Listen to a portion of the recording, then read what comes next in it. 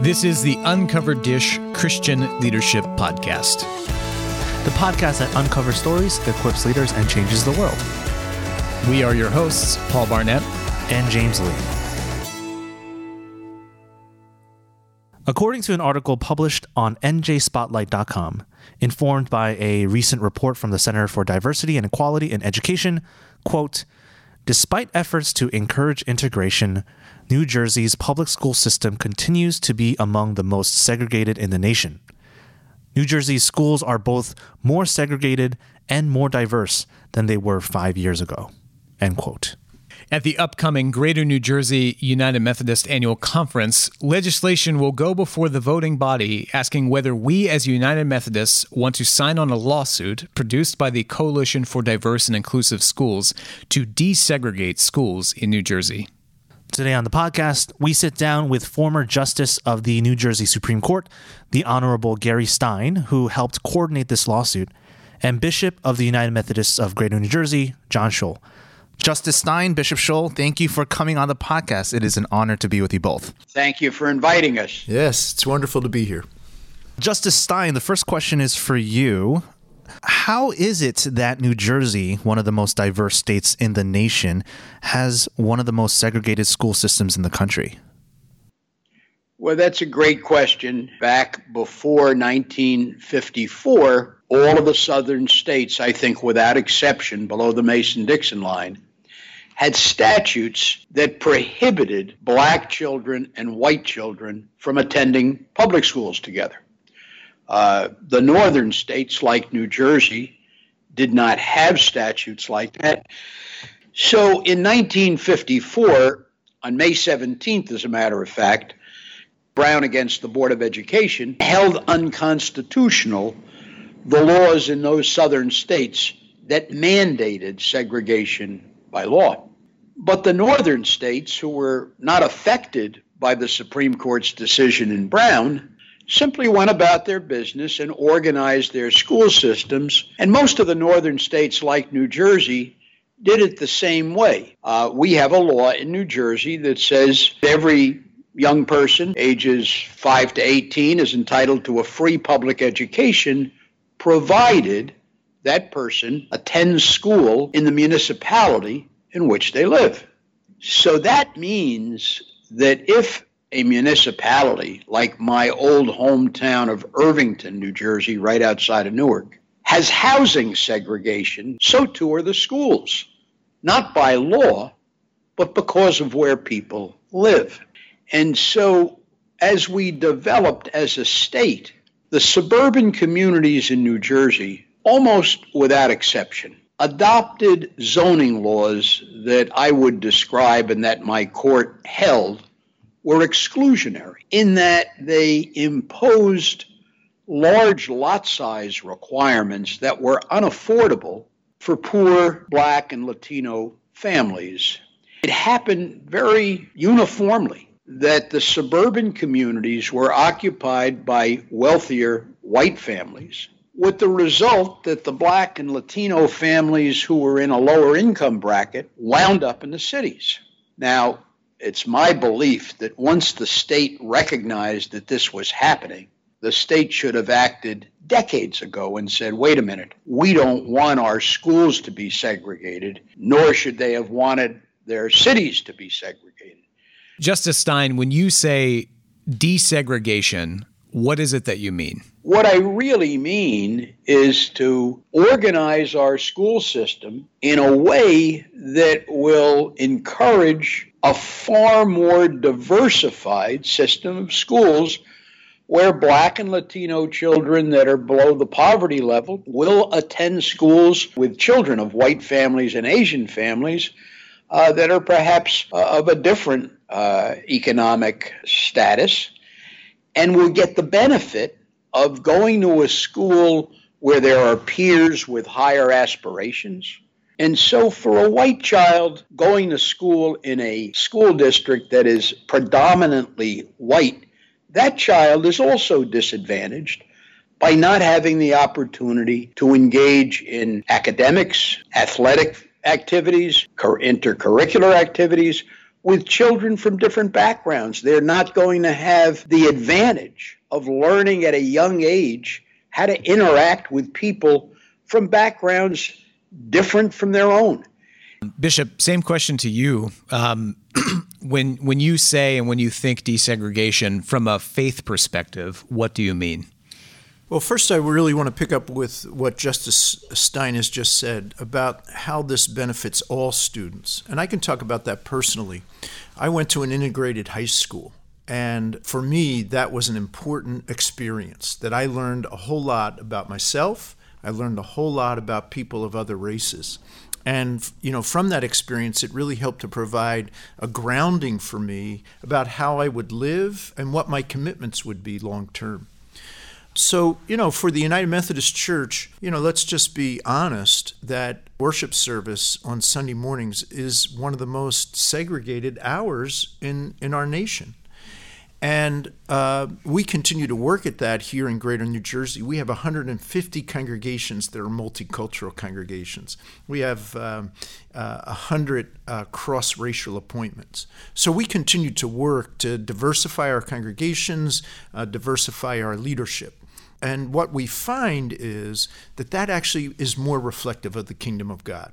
When it talks about in the scriptures the kingdom of God, it talks about all kinds of people, all different types of people coming together, not just different races, but ages, different people with different experiences. And so the kingdom of God is about all of us. And, as we talk about in the church, we ought to begin to experience that now. So for United Methodist, our Wesleyan theology, our Wesleyan history is all about connecting with people.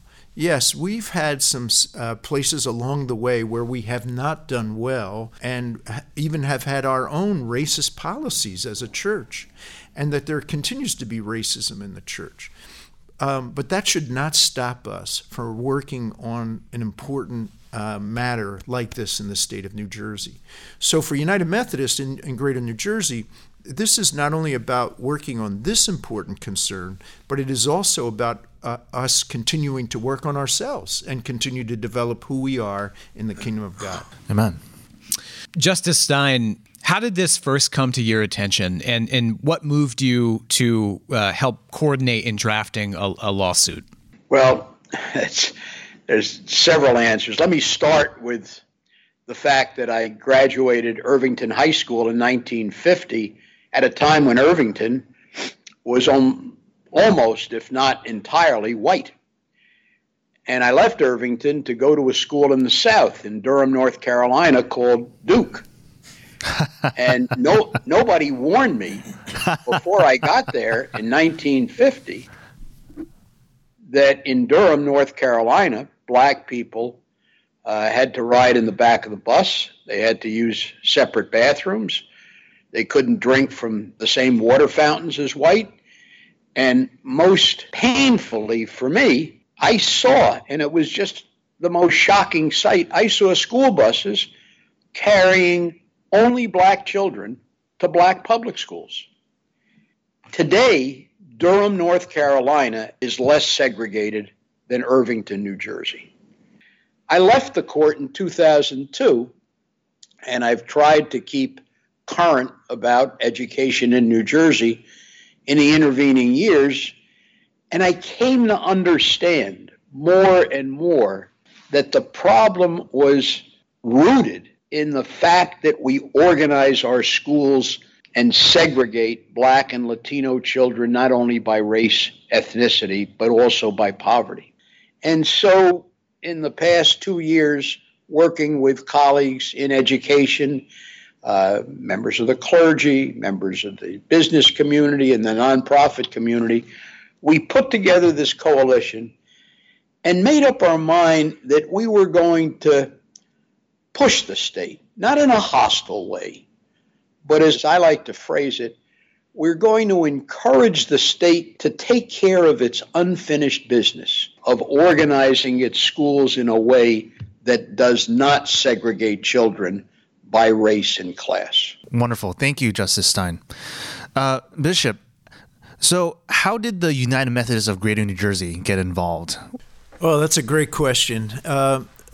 Justice Stein and I served on a board together, Drew University Board. I asked him as we were waiting for the next session to start, tell me what keeps you busy these days? And he began to talk about the work that he was working on to begin to integrate the schools more here in New Jersey.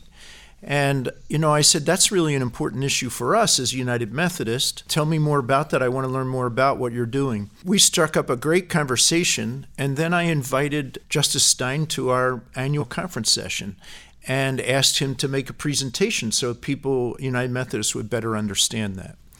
And then the coalition formed, and I was asked to be a part of the board. I asked if it would be helpful and if it would be all right if the United Methodist Church of Greater New Jersey would also sign on to be a plaintiff. And I was delighted that the legal team really felt that the United Methodist Church would add value and strength to the complaint. And so that's how we got involved. But, that's the most recent story. I mean, public education has been important to United Methodist since our beginning.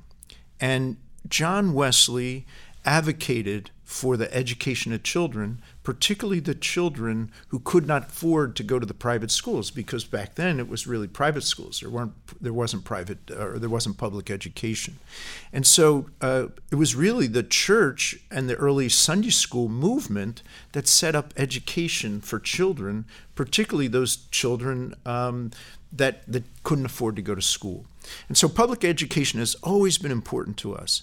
But what today especially, what we recognize is that public education is not just about math and reading and language arts, history, but it's also about socialization. Yes. And how do we integrate, how do we communicate, how do we connect in an ever more diverse society? And so this is who we are, and this is what we are about today. And so this is something that we feel very privileged and honored to be a part of. Could you speak a little bit into the decision-making process that moved forward here? So what agencies were involved, what voices, and what were some of the conversations that happened at G&J? Sure.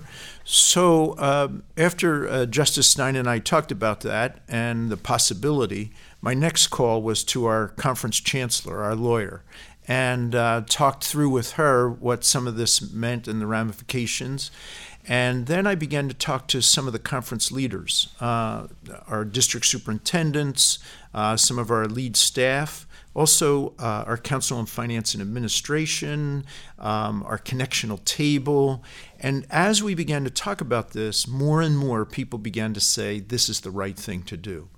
And you know what? We all know within the United Methodist Church today, there are issues that are challenging us and that we are really trying to define what is our way forward. And in these conversations, one person asked me, so in the midst of the United Methodist Church trying to understand its way forward, why would we get involved with something like this that might also create controversy? And I said, mission and justice can't wait for the right time. Mission and justice, needs to be done when it's happening, not waiting for some opportune time. And so the person who asked that question said, I'm so glad to hear you say that, because that's exactly what I believe, that we as the United Methodist Church can't wait for the opportune time for us to get involved in things that are urgent and important now. And so there's just been this groundswell. And so the United Methodist Women's Executive Committee heard about it, and they wanted to be a part of it. Our Board of Church and Society wanted to be a part of it. Our our Commission on Religion and Race, our Board of Trustees, the Cabinet, on and on, people as they began to hear about it, they all wanted to be a part of this. They wanted our annual conference to sign on and help move this forward. Thank you, Bishop. Justice Stein, you already got towards an answer to this question, but I'm going to ask it in a more direct way. What are the tangible statistical benefits from integrating schools? And I'm particularly interested in, is there any sort of negative impact on these socioeconomically rich, predominantly white schools? The research says no. The research will tell us that the benefits are that poor Black and Latino children who attend diverse schools tend to do better on standardized tests. They tend to attend and graduate high school and college with more frequency. So it's very clear to me that it's possible educationally to design schools in a way that accommodate the needs of all children. And I think that the ultimate benefit for children of all races and backgrounds is going to be extremely high if we go to a system of diverse schools. So follow-up question to this, Justice Stein. There's clearly a precedent for desegregating schools, right? Other cities and states have attempted this continuously since Brown v. Board of Education.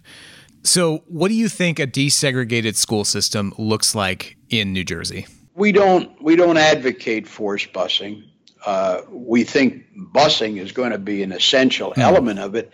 Let me tell you what they're doing in Hartford, because it might give you an example, but there are more options than what Hartford has selected. Hartford has created 39 magnet schools, 19 in the city of Hartford, 20 in the inner ring suburbs of Hartford.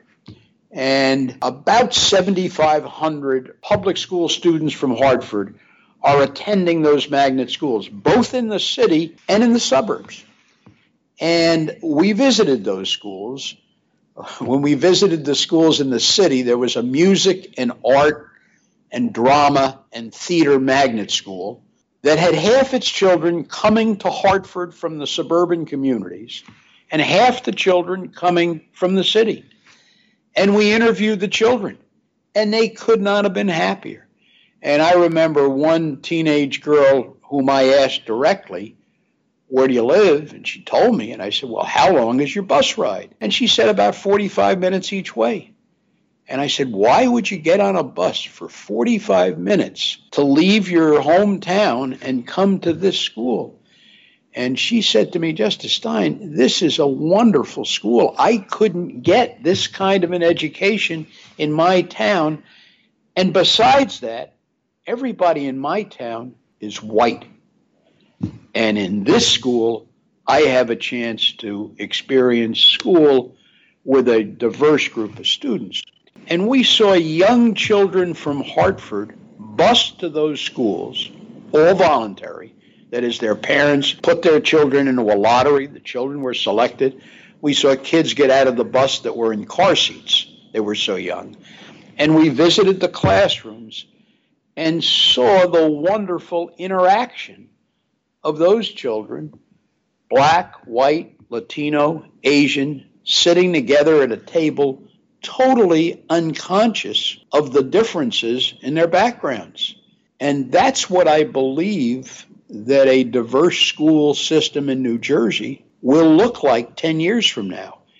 We have a statute in New Jersey that encourages consolidation of K-8 and 9-12 districts into K-12 districts, because educationally the thought is that a K-12 district is far superior to a district that's just K-8 or 9-12.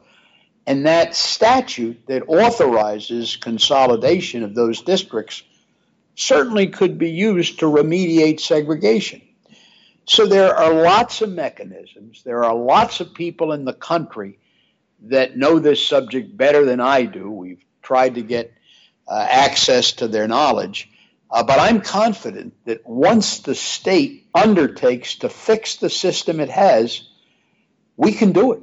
We can make New Jersey's school system diverse and educationally beneficial for all children. Thank you, Justice. Bishop Scholl, how will the desegregation of schools impact our local churches and our faith communities here in New Jersey?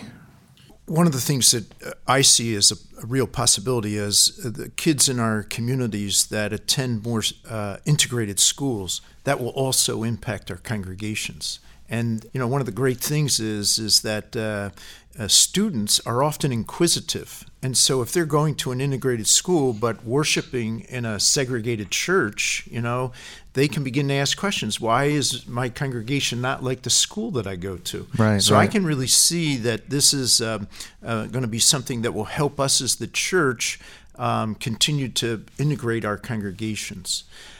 Wonderful. Thank you. Justice Stein, now that a lawsuit has been filed, what are the next steps? And Bishop, what are the next steps for the church? So that's a great question. I think everybody needs to understand the reason for the lawsuit is that this is a difficult issue for the state legislature and governor to resolve on their own. It's not that they can't do it. But I think it would be very helpful for them to have the benefit of a court order telling them this has to be done. Once the litigation is done, and that could take as much as 2 to 3 years, there will be an order, a remediation order, an order determining, we hope, that the state no longer can organize its school systems in a segregated way, and ordering the state and its Commissioner of Education and the State Board of Education to adopt and implement a remediation plan. And in that process, we hope our coalition will be consulted and will help the state to design a remediation plan that can work and work effectively. The legislature will have to appropriate funding.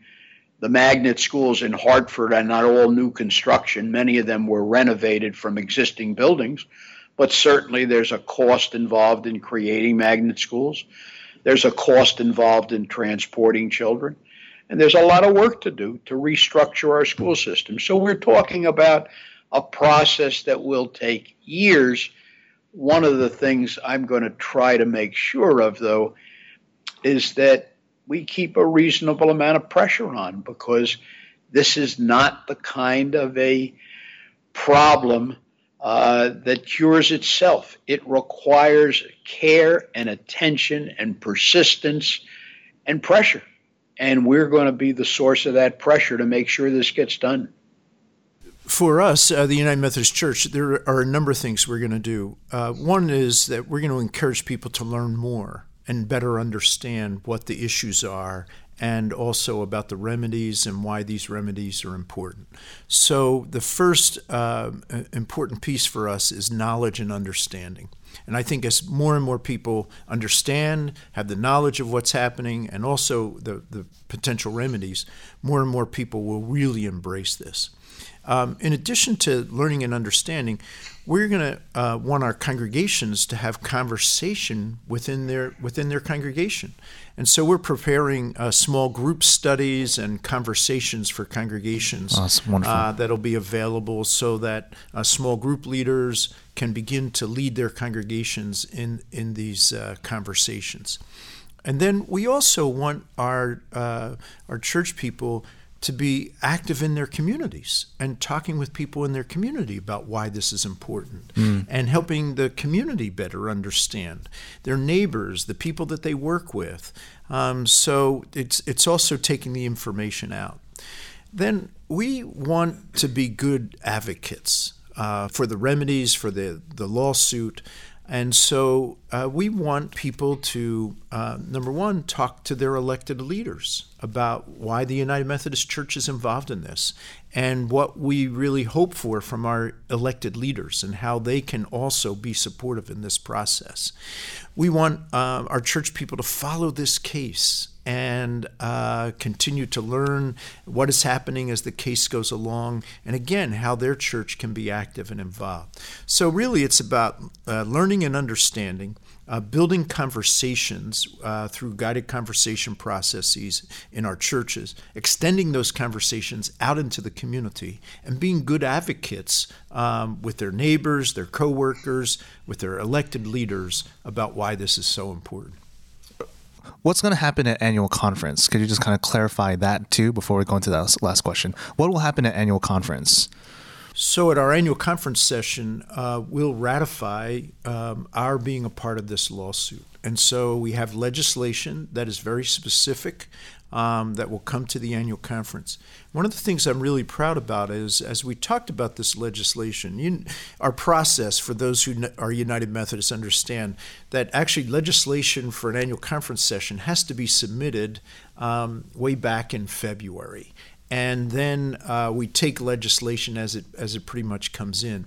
So this is a legislation that's coming in later. Our committee that looks at the agenda has decided not only to add this piece of legislation to our agenda, but has indicated that it needs to be the first piece that we look at before we look at any other legislation, that this is just that important for us as a church. And so this will be the first piece of legislation that we look at on Monday morning. And I couldn't be prouder of our people who recognize how important this is and that this needs to be the first thing we do. Wonderful. Thank you, Bishop, for clarifying that. Bishop, right now, where can someone find more information about these issues? People can go to our webpage where we have sections set up that will include this podcast, will include also the legislation of annual conference. It'll include information about integration, an editorial that I wrote, and it will be a site that continues to build. So people can go to gnjumc.org, and then they'll see where we have information about working toward integration here in New Jersey. Justice Stein? We're going to activate our website as of May 17th, and the name of our website is inclusiveschoolsnj.org. But I'm going to talk to the people that have created that website, and I'm also going to talk to two of our experts who are women who have written widely in this field, put on the website a bibliography of the literature, and that includes the studies that demonstrate the benefits of diverse schools. I suspect that when this lawsuit is filed, there'll be some extensive press and media coverage that people can read. But it isn't hard to become knowledgeable about this subject, to understand what other communities like Louisville, Kentucky, one of the best examples of a successful diversification program. The children in Louisville were bused, and there was a very hostile community reaction. But over the past 20 or 25 years, the citizens of Louisville have come together and recognized the enormous benefit of a diversified school system. And Louisville today is a glowing example of how a community exposed to diversified schools has come to embrace it and believe that it's right for them. So we'll do our best to make it easy to learn. We'll be sure to include both websites, gnjumc.org and inclusiveschoolsnj.org in the show notes as well for those who are looking. And I'll add two things that have been helpful for me as well. There's a website, njspotlight.com. On May 3rd of this year, they put out an interactive map that shows you just how segregated New Jersey schools are. And then for a narrative perspective on this, there's actually an NPR program called This American Life, and they released a 2-part episode, I think July of 2016, that talked about desegregation from the perspective of parents in a district and students and what the effects of desegregation were. And those two pieces have been pretty powerful for me. Wonderful. Thank you again, Justice Stein and Bishop Scholl, for being on the podcast. Before we let you go, we have one question that we ask all our guests. So we are the Uncovered Dish podcast that is referencing the covered dish dinners we as United Methodists love to eat. So for our last question, Bishop Scholl, maybe you can go first, and then Justice Stein. If you can have one dish for the rest of your life, breakfast, lunch, and dinner, no variations, what would that one dish be? Oh, it's pretty easy for me. It's ice cream. But what kind of ice cream? What kind of flavor, though? Cherry vanilla. Cherry vanilla ice cream, breakfast, lunch, and dinner. Absolutely. Ooh. I'm lactose intolerant a little bit, so that sounds both wonderful and terrible at the same time. Justice Stein, what about you? I can't imagine having the same dish for breakfast, lunch, and dinner. And, I'm torn when I answer between thinking of something that appeals to me, and on the other hand, I'm worried about my other half, which is a fitness freak and somebody who's conscious about every calorie he consumes and exercises daily. You're overthinking this. Yeah, that's right. I think what I'm going to do is give you two answers. One for my taste buds. I suppose pizza would probably be fine. Spaghetti and meatballs, something like that. And from the standpoint of my fitness self, I'd have an egg white omelet with spinach, mushrooms, and tomatoes with maybe a little ketchup on the side. How about that? Justice Stein, we'll have to go to dinner together. That way we can balance each other out. That's right. A little bit of egg white, some pizza, and then some ice cream afterwards. Thank you again, Justice Stein and Bishop Schull, for being on the podcast. Again, if you want more information, you could go to our webpage at gnjumc.org or inclusiveschoolsnj.org. Once again, thank you so much for being on the podcast. We hope to talk to you soon. Thank you very much. It's been a pleasure to be a part of it. Thank you very much. I'm delighted to have been here.